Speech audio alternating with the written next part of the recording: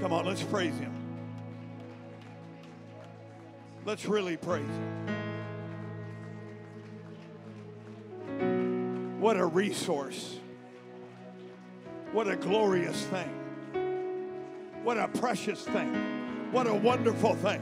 Oh, somebody, let's give him praise. He'll never leave you. He'll never forsake you. He'll never walk out on you. Praise God. Praise God. Praise God. Thank you, Jesus. Good to see everybody here tonight. If you're visiting with us, great to have you in this place. Praise God. It's a special place. It's a wonderful place, a glorious place. Amen. Thank God for everything that we feel. Amen. Praise God. I'd like you to turn in your Bibles with me to 1 Corinthians chapter number 6. You're not going to want to miss this Sunday. So rain, sleet. The only thing that should keep you from coming here this Sunday is the rapture. And if you show up here on Sunday and the rapture's taking place, you know what? You can just have this building. We'll just give it to you.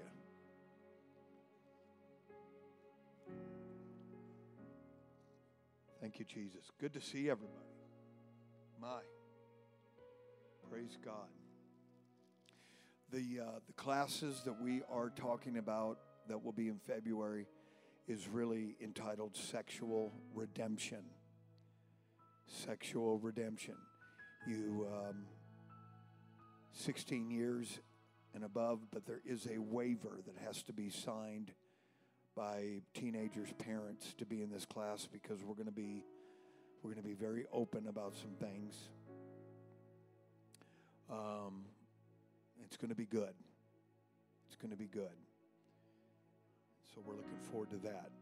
You don't even have to be part of this church to be in that class. We'd like to welcome everybody. In fact, we should probably advertise it online, because there's a lot of people that are looking for answers.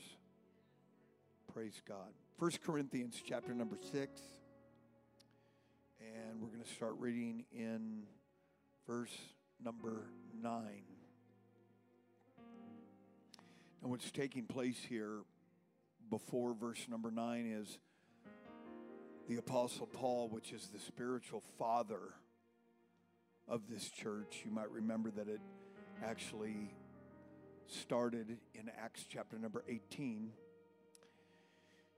He is rebuking members in the church for taking their brothers and sisters to court, and spiritually reasoning with them that we really should, and I'm paraphrasing greatly, but I'm just trying to make the point, we should be able to resolve these things amongst ourselves. And then it leads into verse number 9. Know ye not that the unrighteous shall not inherit the kingdom of God? Be not deceived. Neither fornicators, nor idolaters, nor adulterers, nor effeminate, nor abusers of themselves with mankind, nor thieves, nor covetous, nor drunkards, nor revilers, nor extortioners shall inherit the kingdom of God. He makes that statement twice. And such were some of you. But ye are washed, but ye are sanctified, but ye are justified in the name of the Lord Jesus and by the Spirit of our God. I want to talk to us about the moral code of the church. The moral code of the church. Let's put our Bibles down. Let's lift our hands and lift our voices and give God great praise and thanksgiving for the wonderful things that He has done. Come on, let's give Him praise. Father, I love you. I pray that you're with us in a special measure tonight. We won't fail to give you the praise and the glory and the honor for everything. Lead us and guide us, and let a great spirit of revelation and understanding in the knowledge of Him be in operation in this place. We ask it in Jesus' name. Amen. God bless you. You may be seated.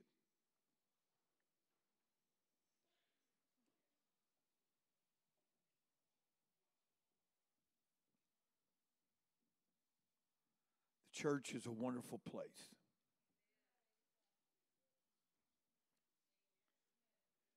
The church is a glorious place. And I'm not trying to push a button tonight, although that would be a good one to push, because we all know it's so true. The church is a place where there is incredible hope. And I just want to say this publicly and in the presence of every lion devil, if there are any. I don't care how bad people have blown it, there's always hope. In this church, there is.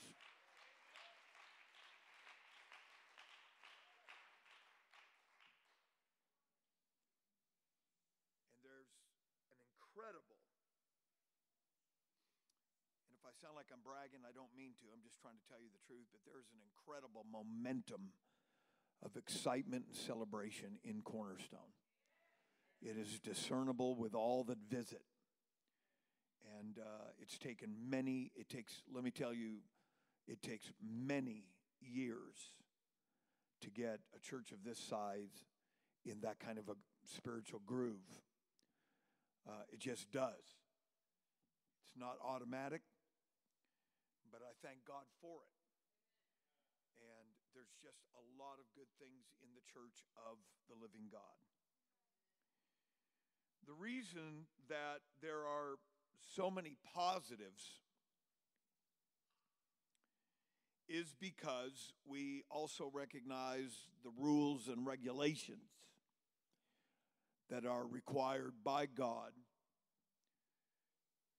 that must be in place. And oftentimes, those things have to be articulated and put into place before the good stuff can flow with the momentum like we all feel here week after week and service after service. And that's not really a negative thing. It's only a negative thing if you don't want to do it. And there are a lot of givens in a church setting like this. Like when somebody comes up, when we make an altar call and somebody comes forward and receives the baptism of the Holy Ghost, you have, whether it's wrong or right is not what I'm going to talk about here tonight. I'm going to assume that a person that's here and comes forward and prays and receives the Holy Ghost, they want to live for God. I mean, I'm assuming that.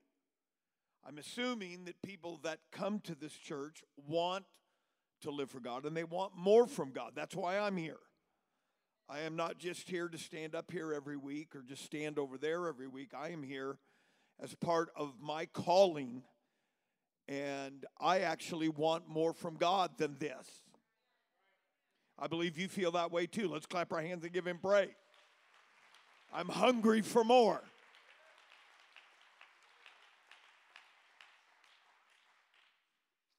But what people oftentimes they don't understand is people that have been, and it's just a reality in our world. And when we mention these things, it's not in any way to appear derogatory or judgmental.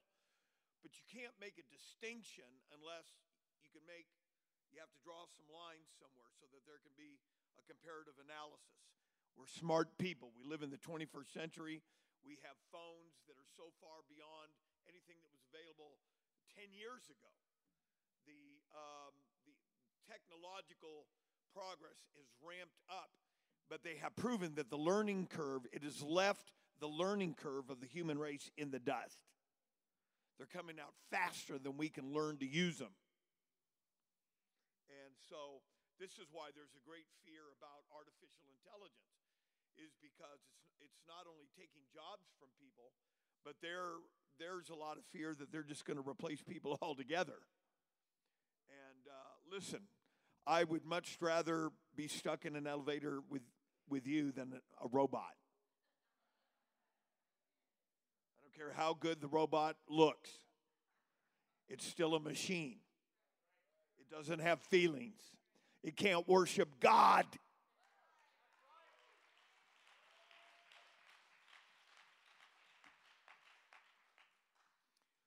And so a genuine apostolic church understands that all of Scripture is our foundation.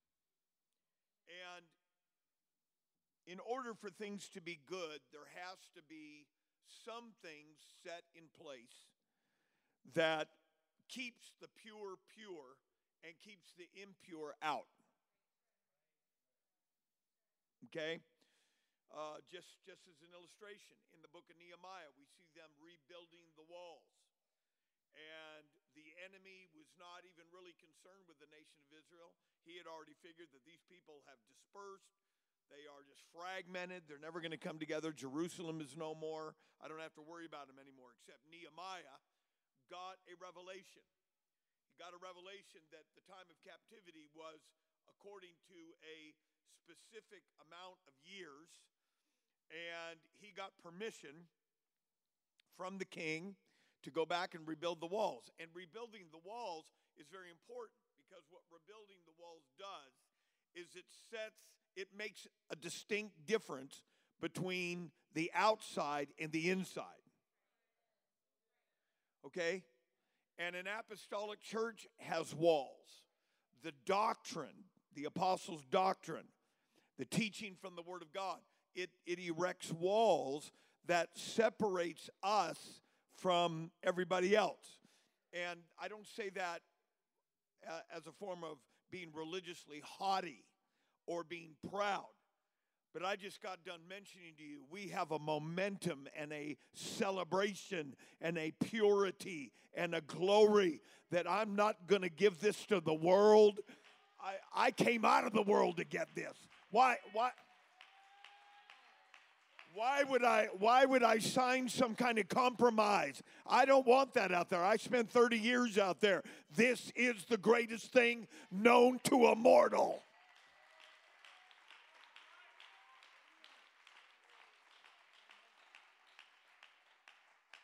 And unfortunately, religiously, we have come to the place in the 21st century where even some Pentecostal people believe that these walls are actually, it's a prison. No, it's not a prison. The very first two things they did when Abraham was settling in the promised land is they dug a well. Okay? But long before Abram ever dug a well, Abram built an altar. And the only altars that God would accept at that time, it was a mound of dirt. And so Abraham was a digger, and Abraham was a builder. He built a mound of dirt that went up, and he dug a well that went down. It's only a prison if there's no well here.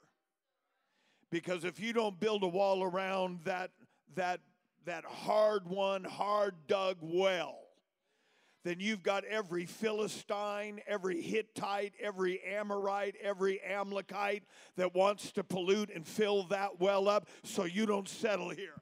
Honey, we have come here to dig well after well, the well of salvation, the well of celebration, the well of victory, the well of healing, the well of glory. Somebody clap your hands and give God the praise. It's time to go back to digging.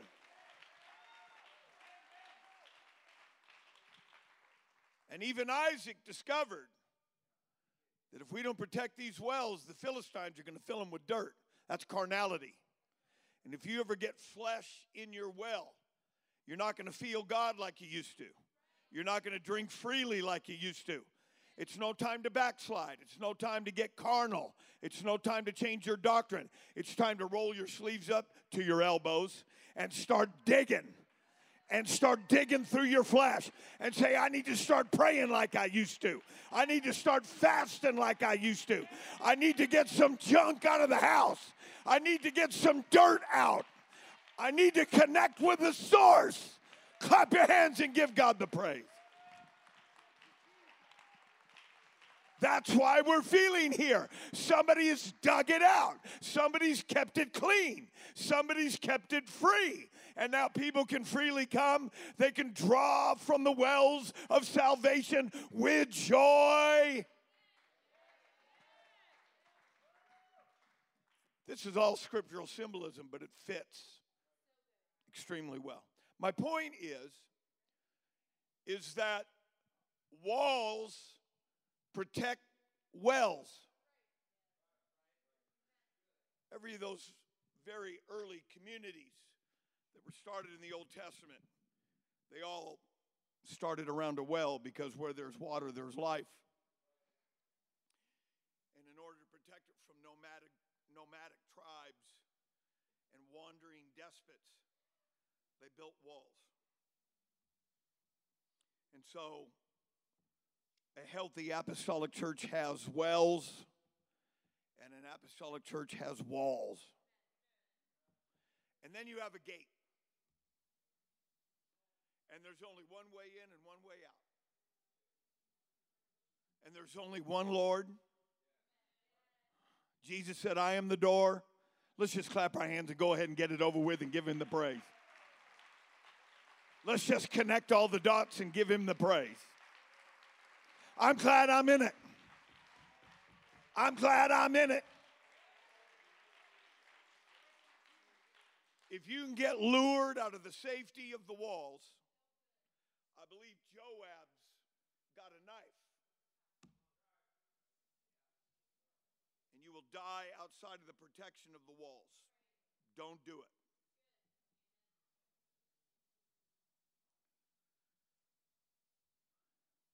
In this incredible passage of Scripture that I read in your hearing tonight, the Apostle Paul, as I've already mentioned, the context of this is he is rebuking this church, not because he doesn't like them, he loves them. But he's trying to bring them to a greater understanding and a greater maturity of Christian deportment, Christian behavior. And so he asks a rhetorical question in verse number 9. He said, know ye not that the unrighteous shall not inherit the kingdom of God? I'm going to tell you that when you have a church where there's good flow, there's good momentum, there's great fellowship, it's easy to get caught up in the societal part of a church. Okay? It's easy to do that because there's a very strong sense of community here. That's the will of God.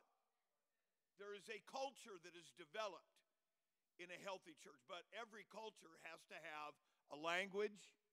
They have to have a language, and we have a language, but they have to have do's and don'ts. They have to have laws. They have to understand the boundaries. They have to understand that there's perimeters. Those perimeters are not to control you and make you a puppet, but they are to keep your spirituality before God intact. You are an individual.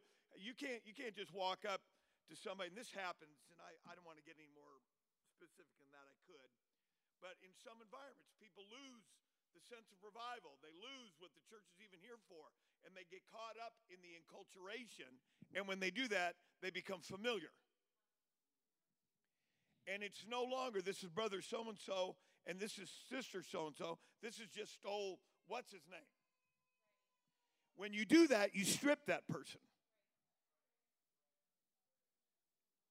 Just nobody cough or sneeze or say amen right now. Just let me talk to you. You can't let people do that to you. You cannot let people get so common with you that they don't see you through the eyes of the Spirit. See, now we're right back to where the world is. Now you have people that think it's something else that I need to get a hold of to give me uniqueness and value, instead of the fact that I've been born again of water and spirit and I'm under the sinless blood of a lamb. That's all you need to be good enough. That's why when you fellowship with people, you don't get overly cozy with them. I could really walk down the road on this right now, because I have dealt with this for many, many years through some elements that come in, and they're not used to having those kind of definitions of they walk, or they allowed something to sabotage that in themselves, and now they don't view this with the uniqueness that God gives us. Listen, you can get it back. If you become carnal, if you become soft, if you become sloppy, I'm not trying to put you out and put you on a guilt trip. I'm trying to say, get it back and realize, I don't want to go back to where that was. I don't want to go back to where the world is. I don't want to think like the world thinks. I don't want to look at people with crass and negativity and resentment and bitterness. These are God's people. They are called out of darkness into His marvelous light by the power of an almighty God. That's one of the signs that you can gauge in yourself how spiritual you are, is how you treat people and how you view people. Hallelujah. Hallelujah. If you're not careful, you can be messing up so much that you forget it's a sin.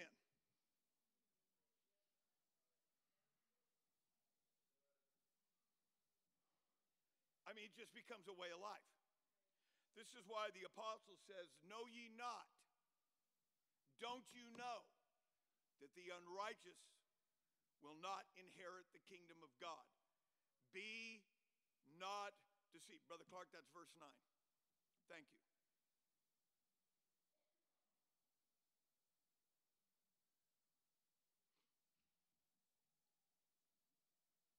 Well, Pastor, I'm just struggling with this. It's time to get the victory. Because if you're not careful, you'll allow that coexisting with that situation to dull your edge, to harden your heart, and to make you blind.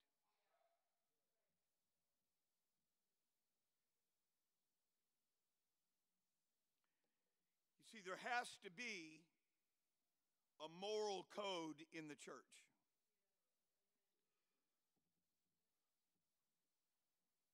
What are morals? This used to be pretty standard stuff in our nation. But anymore it's become subjective. It's become relegated to the opinions of so-called academics and philosophers.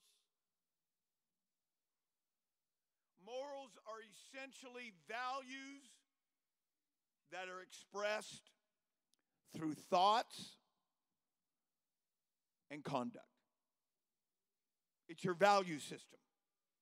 It's what you really believe about a particular situation, whatever that situation may be. In fact, morals are so important that they are the basis for any culture that develops and forms their system of belief and conduct. Where do morals come from? Essentially, man has a source of morality. Even a residual effect is still in us after the fall. It comes directly from God.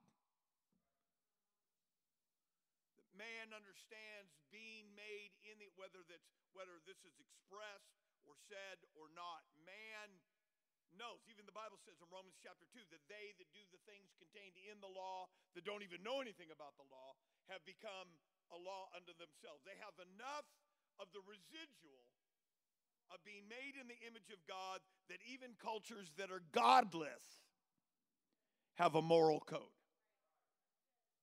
For example,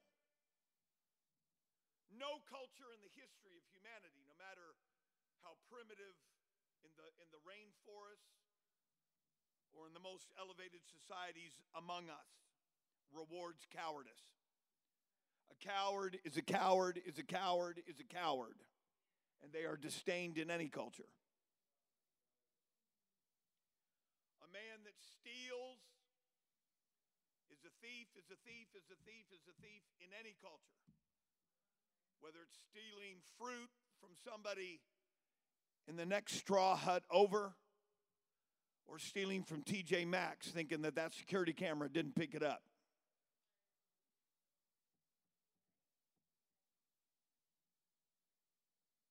A thief is a thief is a thief. And a liar is a liar is a liar. Why? Because we, made in the image of God, we have a natural inclination to appreciate the truth. May not be biblical truth, but just the truth. No culture rewards a liar.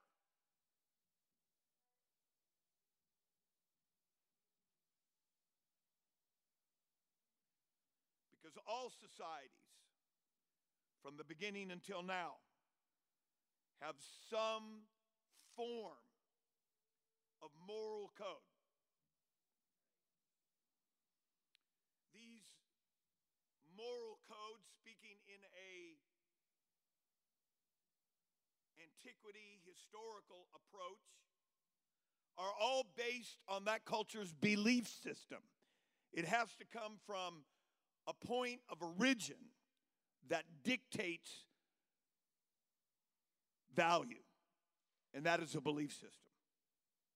In fact, in the Old Testament, the Israelites of the Old Testament had 613 commandments in the Pentateuch, which is the Greek translation of the first 5 books of the Bible, or the Torah. It's the same thing, Pentateuch or Torah. However, in reality, it only comes down to 10 commandments.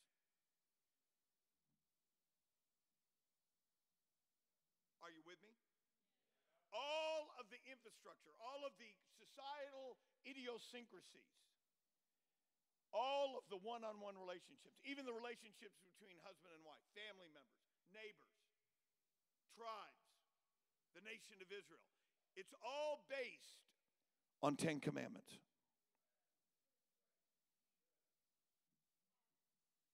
Because man, if you're going to be God's people, you've got to have something that guides us from God.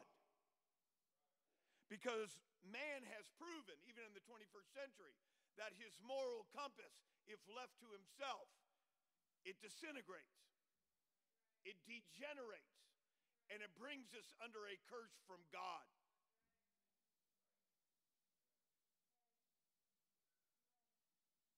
That's truth.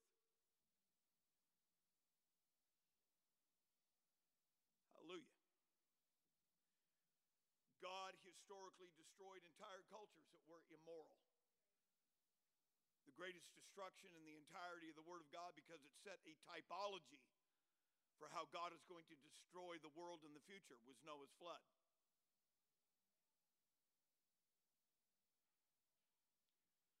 They became so immoral that just every man, just people interbreeding.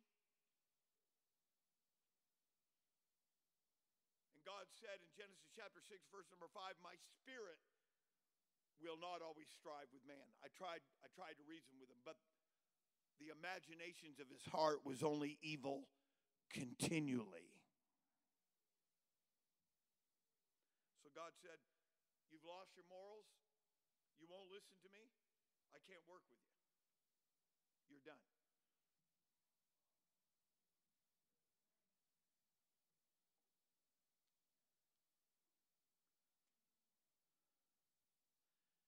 What's happened to our world?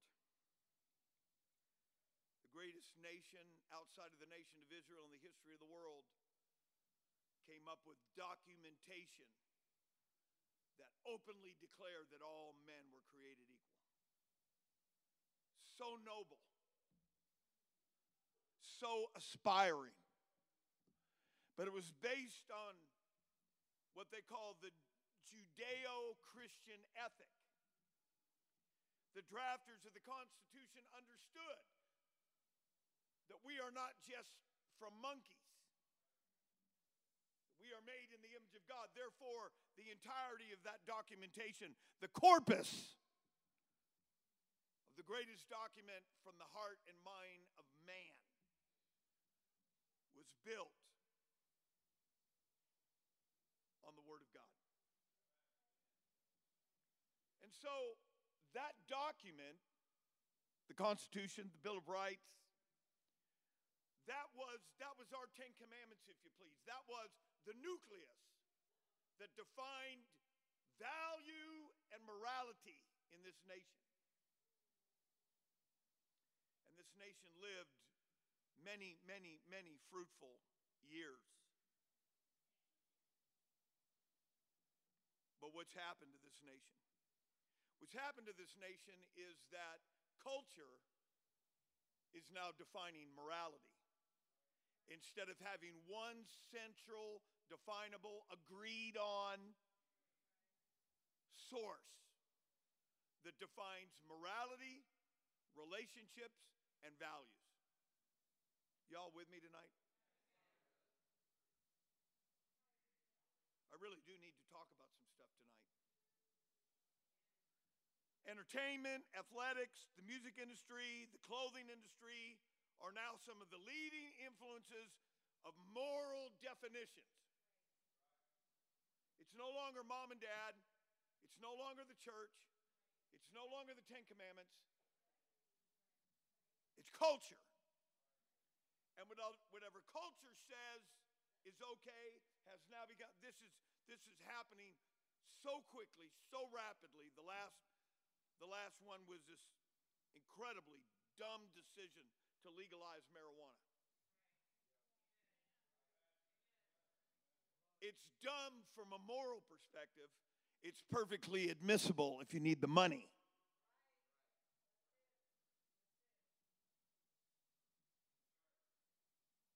We are rapidly moving to a very dangerous place as a nation.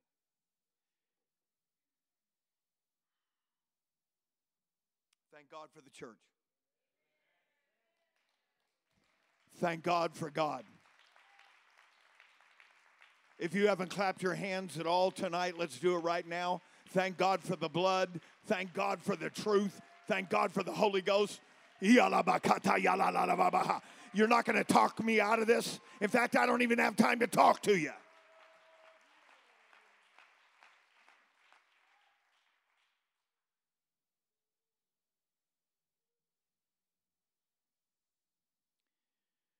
The Apostle Paul is trying to reason with a group of people that he greatly loved. Paul was about to leave Corinth. He arrived at Corinth with his tail between his legs, being soundly whipped by the philosophers at Mars Hill. Because instead of him getting under the unction and preaching against idolatry like he did in Thessalonica where he was, that's where Timothy and Silas were. He left him in Thessalonica, and there was a great revival, and I'm quoting directly from the Bible, that said, many were delivered of idolatry. Yet when Paul got to Mars Hill and saw that the city was totally given over to idolatry, he became intimidated by the philosophy and academic prowess of the Hellenistic world. And instead of following what Jesus said, don't regard any man, but speak what the Spirit saith. He came out with what the denominational world calls the most eloquent, intelligent message. That is the apex of denominational preaching. But it was not apostolic. There was not one conversion. There was not one baptism. There was not one Holy Ghost infilling. And Paul leaves there with his tail between his legs and ends up at Corinth. And he says, I'm not going to repeat that mistake again, but he ran into a little bit of trouble. He went to the synagogue. There was a few people that believed, but there was a lot of resistance there because Corinth was totally given over to fornication and idolatry. Paul was just about to leave, and God gave him a dream in the middle of the night, said, don't leave, don't be afraid, just go ahead and preach, for I have much people in this city. God saw a revival that would never take place if it was left to human caprice and human whim. God said, you stay and you preach and you get into alignment and we're going to have revival. And that's exactly what happened. They came out of every sector of Corinth. They came out of the temple that was there. They came out of all kinds of stuff. We're going to talk about some things tonight in Jesus' name. A lot of people give up because it don't happen fast enough. You got to understand, God's got a lot of people in that city. You got to just get into alignment and let God just start drawing people. Create that dynamic, that ebb and flow. Dig a well. Hallelujah. Somebody lift your hand and say, praise the Lord. All right. Thank you, Jesus. So Paul is reasoning with them because he loves them. This is the church that he dug out. And he starts with this rhetorical question. And he says, be not deceived. You can get so used to some things or some people that are dealing with some things that if you're not careful, you're going to change the rules to include that person instead of giving them what they need so they can be where you are.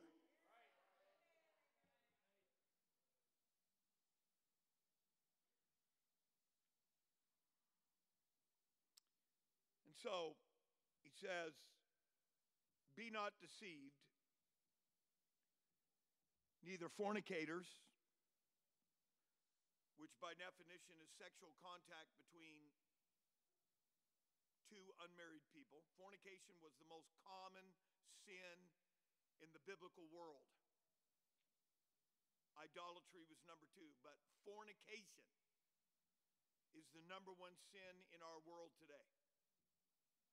Great industry, money has been made by getting people to mess up.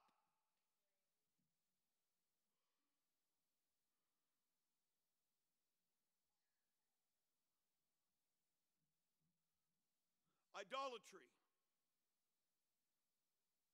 I want you to look at this carefully. Idolatry, in our common understanding, would never be lumped in with other sexual sins. It's a spiritual sin. Idolatry is a spiritual sin. The very first of all the commandments is that we should only worship with all of our heart, mind, soul, and strength. And the second one is we will not worship any graven image. So it's a spiritual. Idolatry, in its purest definition, is a spiritual sin because it puts something else in God's place. But when you put it in the collection of sexual immorality, it's that some people have placed sex. They worship it. The pleasure. There are some people in our world, there's some people in this building that are lovers of pleasures more than lovers of God. You can get quiet all you want to. You're not going to stop me from talking about this stuff. I've got the Holy Ghost. I love everybody. But bless your heart, in order for us to have the blessings of God, we're going to have to talk about this stuff. You want this overrun by a bunch of junk? You just find you another church. This one's going to have walls. They're going to be straight. They're going to be clean. But the power will be there. The glory will be there. The deliverance will be there. Clap your hands and give God the praise for that. Thank God there's somewhere.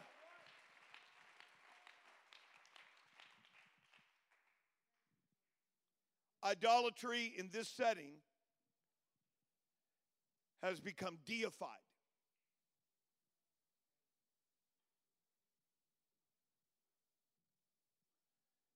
And the deification of sexual immorality gets a response from God.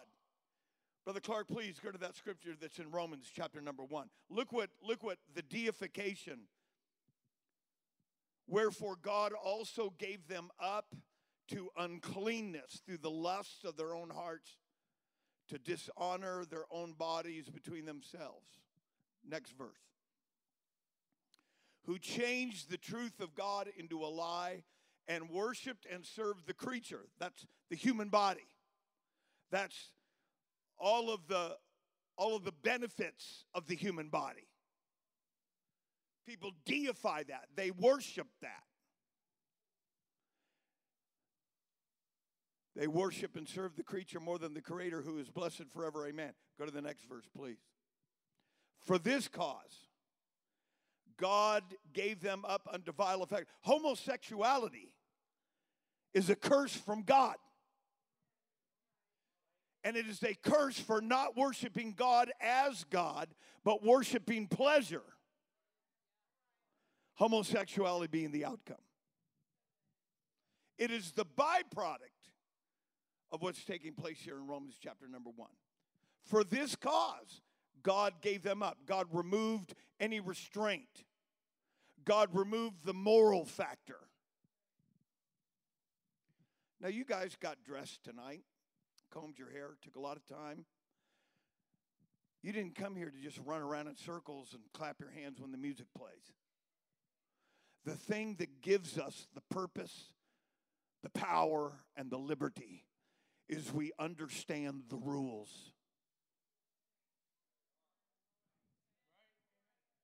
Let's just lift our hands and talk to Jesus right now. To understand the rules makes you blessed. To understand the rules makes you powerful. To understand the rules makes you one of a kind. To act like those rules don't exist, it's just a matter of time.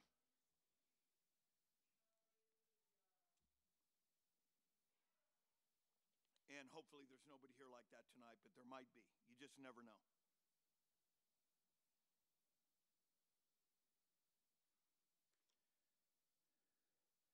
Sexual idolatry is placed here for a particular reason.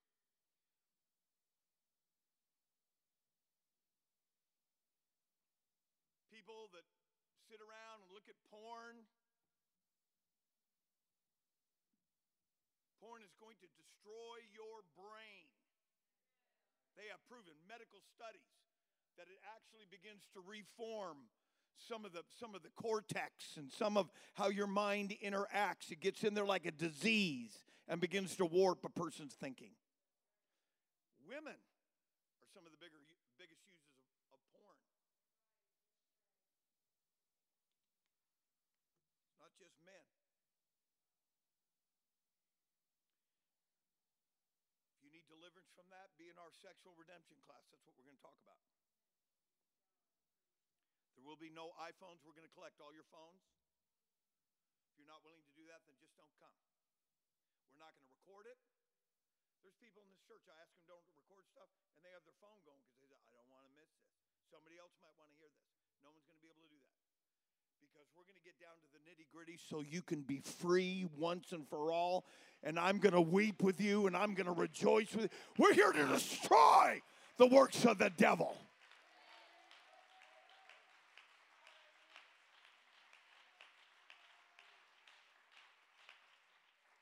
You're going to have to be a big enough person to come and say, I need help. Because everybody knows that when it remains in darkness, you're just going to continue to be a target, never enjoying the Word of God, really enjoying the blessings. And I don't want to see that. I want to see you free. Because good chance is if you get free, somebody you know will get free because you're going to tell them about it. Highly contagious stuff. It'll get on you. You can't get it off. Don't get nervous. I feel a nervous spirit out there. That devil that's been trying to weave its way into your brain is getting nervous. Yeah. Oh, yeah. It's mentioned in the book of Colossians and Ephesians chapter 2, verse number 2, the spirit that now worketh in the children of disobedience. The devil wants to convince us I can't get free of this. I'm just going to have to learn with hogwash. Hogwash. If you want to be free, you can be free. You want to quit lying, you can quit lying. You want to quit fornicating, you can quit fornicating. Come on, let's clap our hands and give God the praise. I'm not mad at people, I'm mad at a devil that in the shadows and in the darkness has convinced you you're going to have to live with this. I've come to rake back the covering and let you know there's a God that loves you. There's a God that wants you.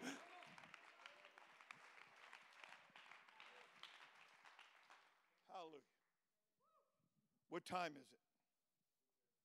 Thank you. Who said who cares? Man, I'm going to buy you a free Domino's pizza. One of those little 8-inch ones.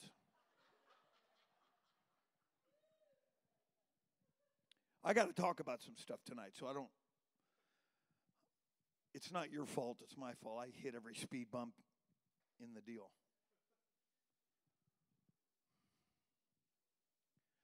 Neither adulterers. Between fornication and adultery, there was idolatry. Sexual idolatry will lead you into people, when it changes your morals, it changes the truth.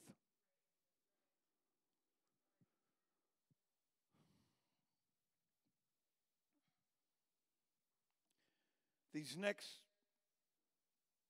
several words are very rare in the Word of God.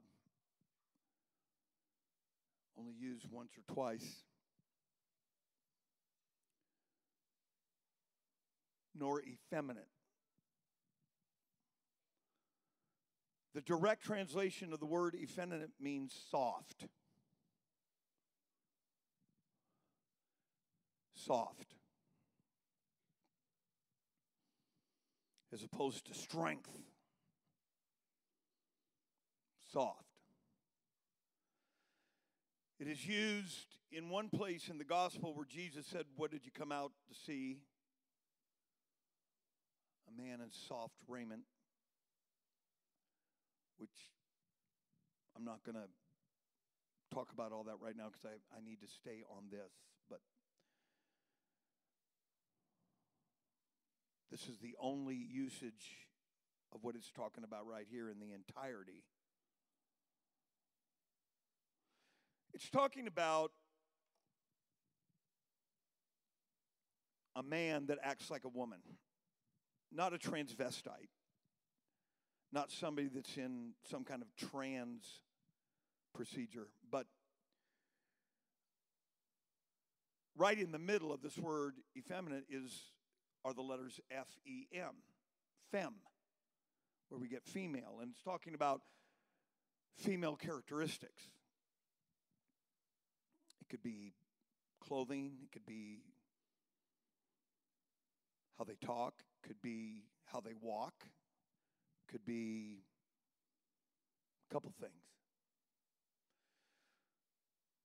By moral definition, it is talking about a man that is used in a specific way in a homosexual situation. Now, Pastor,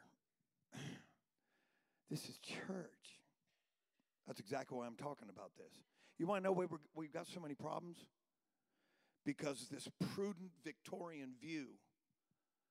I'm going to tell you, these young people sitting on these front rows, they know more about that smartphone than anybody in this building. They know more about what's going on with this stuff I'm about to talk about than anybody else in this building. And bless your little heart, I'm not worried about offending somebody in the back if it will save somebody on the front row. That's been part of the problem. Our young people don't think they can come and talk to us. They got people on the playground that'll talk to them. They got people on the internet that'll talk to them. I want to tell you, you can talk about it. We're here to help you. There's a God that loves you, and such were some of you. You ain't never heard anything like this before, but God is here to save you.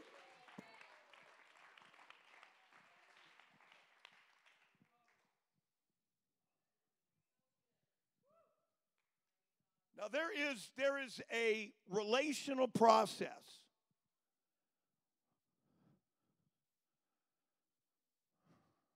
I don't have time to get into all this. But I want to tell you that people do not become effeminate overnight. Usually, it's a strong mom and a weak dad. And somewhere in the equation, they have learned to not embrace the masculinity. It's a known physiological fact that children, and it's by God's design, they embrace the mother. She's the one that nurtures. She's the one that gives them milk. She's the one, she has the arms. And that's why I just brave Jared and Ari, brother and sister Mark, were at my house last week. And the baby started carrying on and crying. Nobody knew what to do. As soon as it got in mom's arms, man, the crying's done. Manipulation has come home. But as soon as that baby got in mama's arms, it was done. But in the process of development, a young man is supposed to start to gravitate towards masculinity because that's what God made you to be. I don't care what this world says. You go back and tell them. You just look in the mirror and say, this is how God made me. I don't need some counselor to try to talk me out of it. I don't need some demon possessed. Welcome to the truth.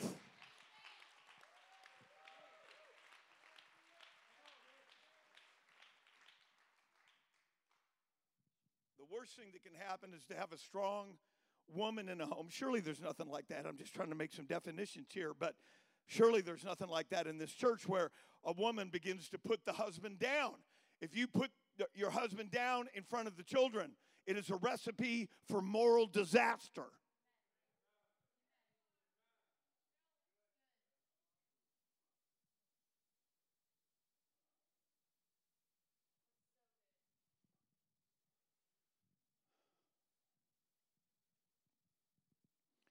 There's some people under the sound of my voice. The devil's been messing with you guys big time. And I love you too much.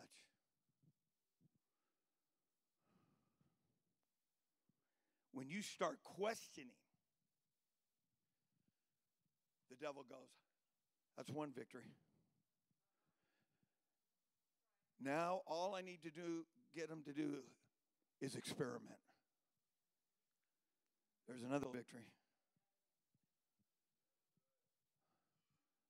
And then I'll just so saturate their brain with temptation and the images of porn that they can't resist it. And then they're gone. So we're going to lay the axe to the root of the tree. You're not created that way. You have to fight it. And it's a fight that's common to a lot of people. You're not weird. You're not dirty. You're not some freak of the church. I love you. God loves you. But you got to get a backbone and say, I'm created to be a man of God. Come on, mom and dad, help me. Come on, mom and dad, you've been praying that God's been talking to me. God's been hearing your prayers. Well, I don't know if we want the pastor to do. No, he's rough, he's brutish. You ought to just thank God there's a man that prays and hears from God, and he's going right for the devil tonight. He's not out to hurt your little darling. He's sure to get him out of the arms of the devil.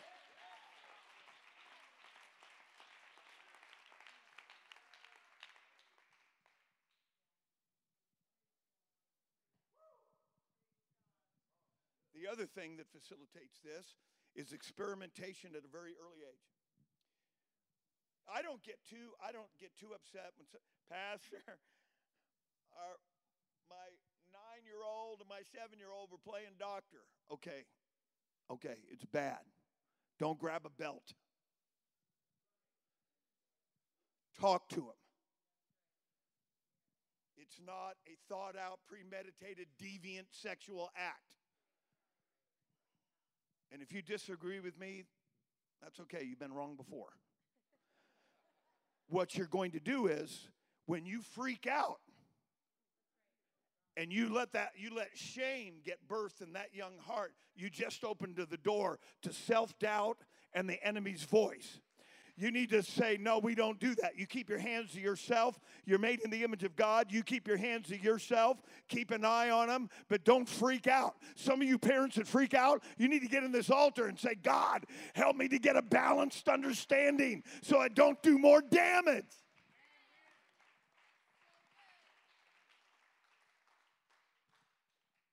Experimentation is not the same thing as a sexual expression.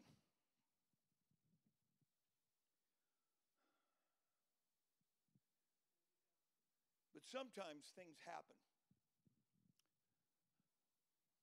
between boys,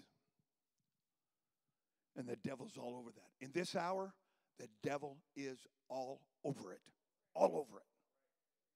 He assigns spirits to stay with that life.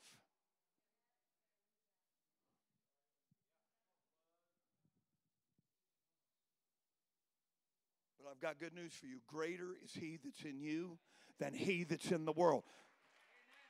You've got more power in your fingertip.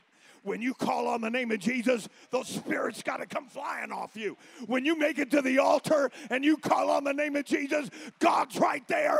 God's right there with a strong hand. God's right there to bring you out of darkness. And you know it's the truth. The worst thing you can do is stay in the shadows and try to fight this by yourself.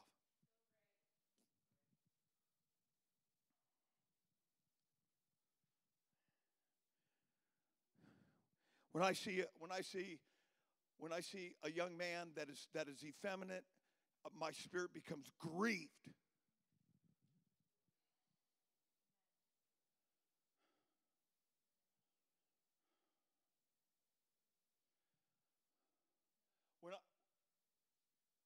It's been a long time since I've actually seen this, but I have seen where there's young men that cannot fellowship with other guys; they can fellowship with the girls. That's a danger sign right there. You know, you don't have to have it tattooed on your head, Brutus, to be all man. Okay?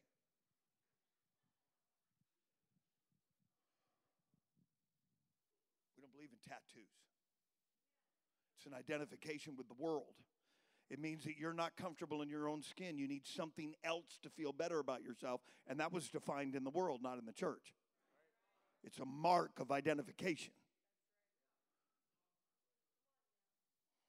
I just want to make sure that I cover all the bases tonight. I'm trying to, baby. I'm trying to.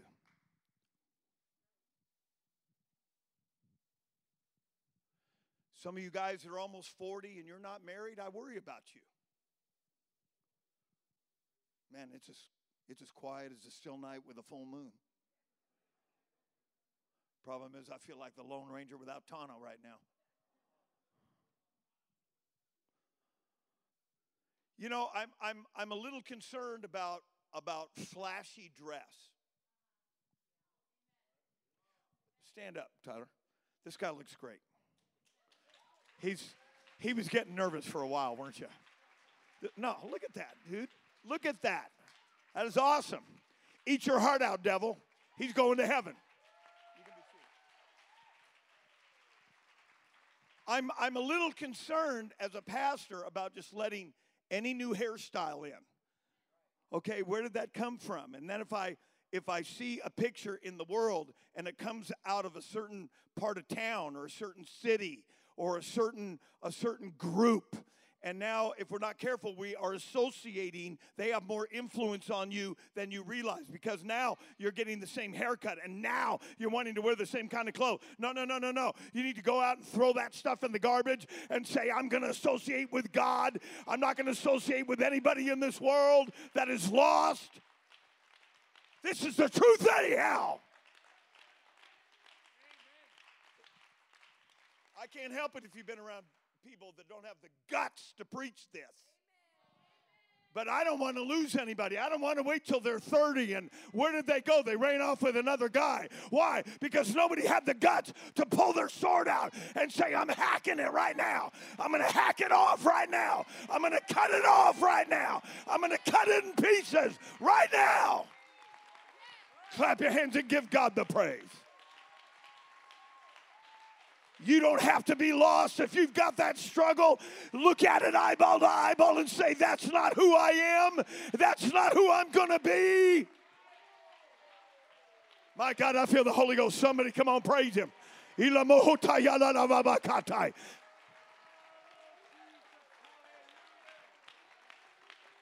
got to have enough Holy Ghost to say, that's not me. I might make 100 mistakes, but that's not me.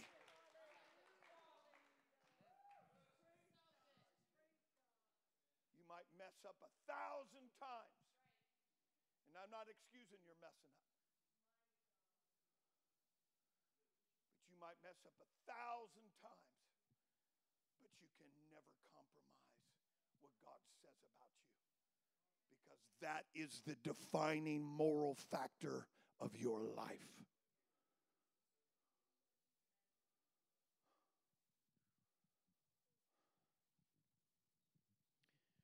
Man, pastor's really preaching to that guy. I don't have anybody in mind tonight. But I know that there's spirits at work. If you didn't have a pastor that had a sword and wasn't afraid to pull it, there's already people that would have fallen into adultery in this church. There's already people that would have ran off in fornication. Oh, you don't know what you're talking about, but I do know what I'm talking about. And I know that there was somebody being attracted over here that was being attracted with somebody over here, because the devil hears what's going on in your marriage. He sees what's going on. He plants a few things here, he watches your response. He plants a few things over here, he watches their response. And he pulls two people together until they become a reproach and an embarrassment and a shame. And that's how two people get together. Satan was in it right from the very beginning. But all he needed was the fertility of two people that fell out of love and quit working on it and vocalize certain things. You can kill people with your tongue. Don't get me started on that right now. Listen, dear precious wife that thinks you're as holy as a little spiritual petunia, you can destroy your husband with your tongue and wound him. Whew.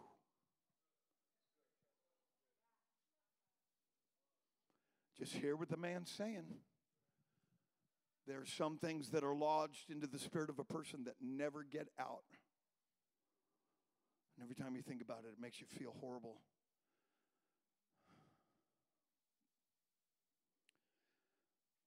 The spirit of effeminacy has a tendency to grow.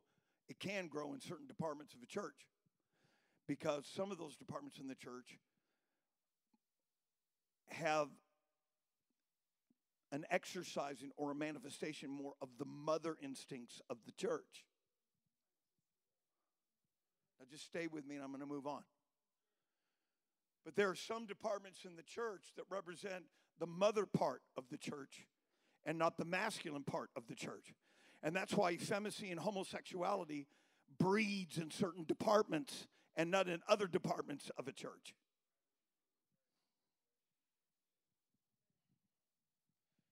And I'm not trying to denigrate the mother parts of the church that you need that. But this is the masculine instrumentation of this church. And this is the determining factor that sets the course, not just for a group of people, but it takes that word of God and it drives it into our spirit and gives us the inner definition of direction that we need. I've heard of entire denominations that are given up because of homosexuality. I read last week that the United Methodist Church is splitting because of I was raised United Methodist when I was a little kid. My grandfather was a United Methodist preacher for 40 years. He'd roll in his grave if he heard some of this stuff. He was on the faculty of Pacific School of Religion, which is the very first seminary in the world that gives a doctorate in gay studies. My grandfather lived in Berkeley. It's ran. I'm telling you, I was looking at the biographies of the faculty, and I was just like, wow. Wow. Morality is shifting.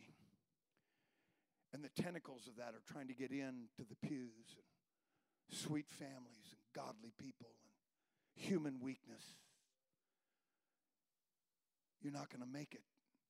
You're not going to go to heaven if we're practicing these things and indulging in these things. No, be not deceived.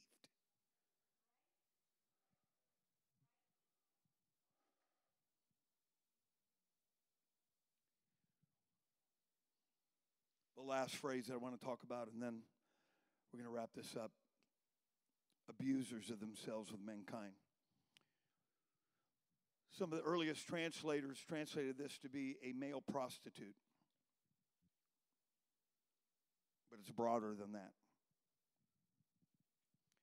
In ancient cultures, and I cannot get into this in this setting. We'll talk about some of this stuff in redeemed sexuality. Like, you have to sign a waiver to get into this class because I want to talk to you. But in ancient cultures, if men had a certain style of facial hair, it was an immediate sign that they were homosexual.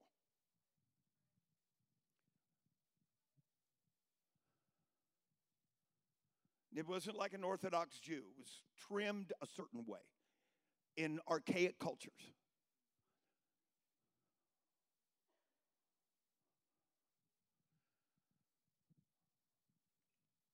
An abuser of themselves with mankind is a person that has completely become a sodomite.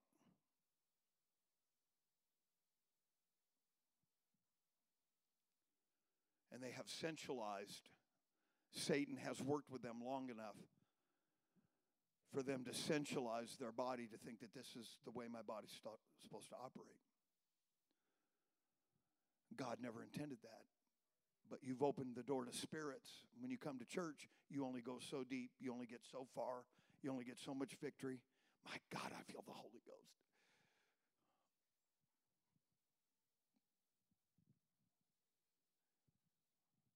This is not a gay-hating church. But bless your heart, we're not going to sit here and affirm your gayness. We're going to confront it with the Word of God and said, you must be born again. God's got enough power. God's got enough blood. God's got enough spirit that He can help you correct. He can help heal you. He can help deliver you.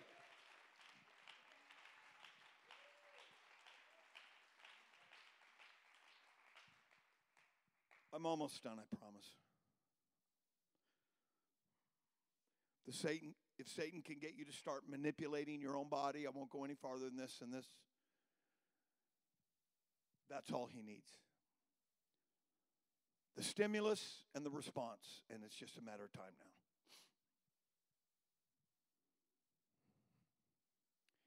You know, watching pornography only has one outcome.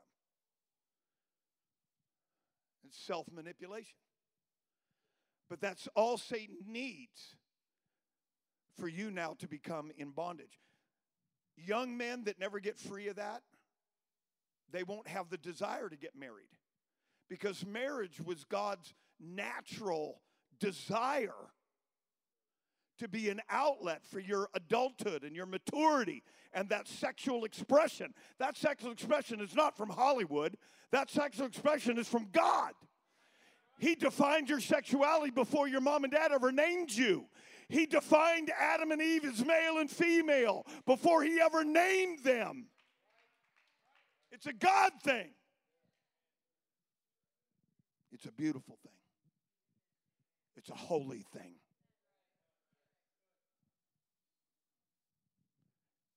And just to let some of you know that there's hope, such were some of us. Let's lift our hands. It's as far as I'm going tonight. Let's just pray.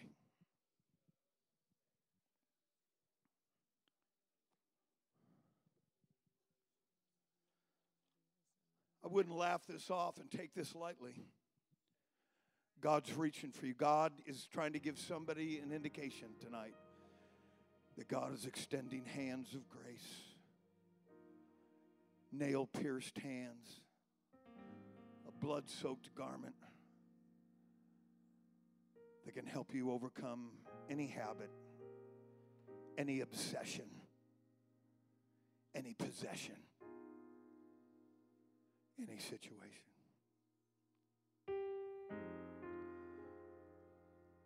I often wondered, I came out of the world at 30 years old, I often wondered, how come I'm not hearing any of this stuff preached about? Well, here I am. I'm here to try to expand to a hurting world. People sitting in these pews, there's demons that attend this church. We get the victory. We just blow them out the back door. But there's demons that walk in here every week that have attached themselves to people that are shaking right now. Let's lift our hands and give God the praise. I'm serving notice on every unclean, perverted influence. You don't own them. Your days are numbered, devil. God's not going to let him go without a fight. God sent a preacher. God sent a spirit. God sent a word. Come on, let's pray, pray, pray, pray, pray. Pray, church. Pray, mom and dad. Pray.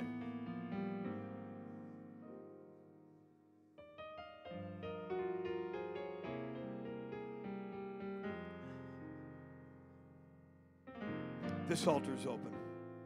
Let's just all come. So the people that really want to come to this altar don't feel like they're going to be, devil will tell them they'll be victimized. Come on, let's all come. Let's create a culture in this altar tonight.